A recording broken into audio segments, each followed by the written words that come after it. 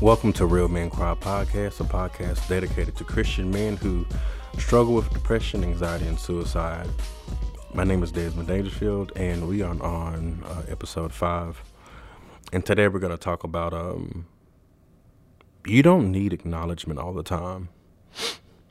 You don't need a hand clap all the time. You don't need a parade of people to follow you and give you a hand clap of praise every time you accomplish something. You are self-sufficient. You are able to do anything you put your mind to. You do not need the okay from individuals.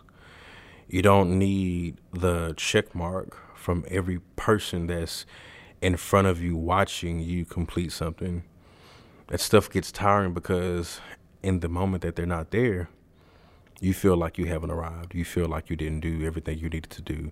You feel as if you didn't accomplish the task. And that's not a good feeling in this season. You should be happy simply because you did it and you did it alone. Stop waiting on people to give you a hand clap of praise for everything that you do. If it's good, let it be good because you think it's good. If it's good, let it be good because the Father deems it being good. If it's good, just let it be good in yourself, in your mind. A lot of that comes from the place of you feeling that you aren't enough to verify that what you did is good. And that's false. And that is not true. Let your opinion be important. Let your opinion be from a pure place inside of you.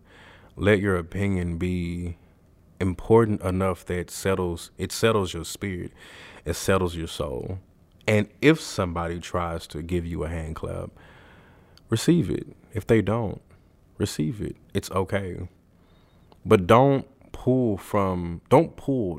a form of peace from people giving you a thumbs up. Don't pull a form of happiness from people verifying that, oh, this is good.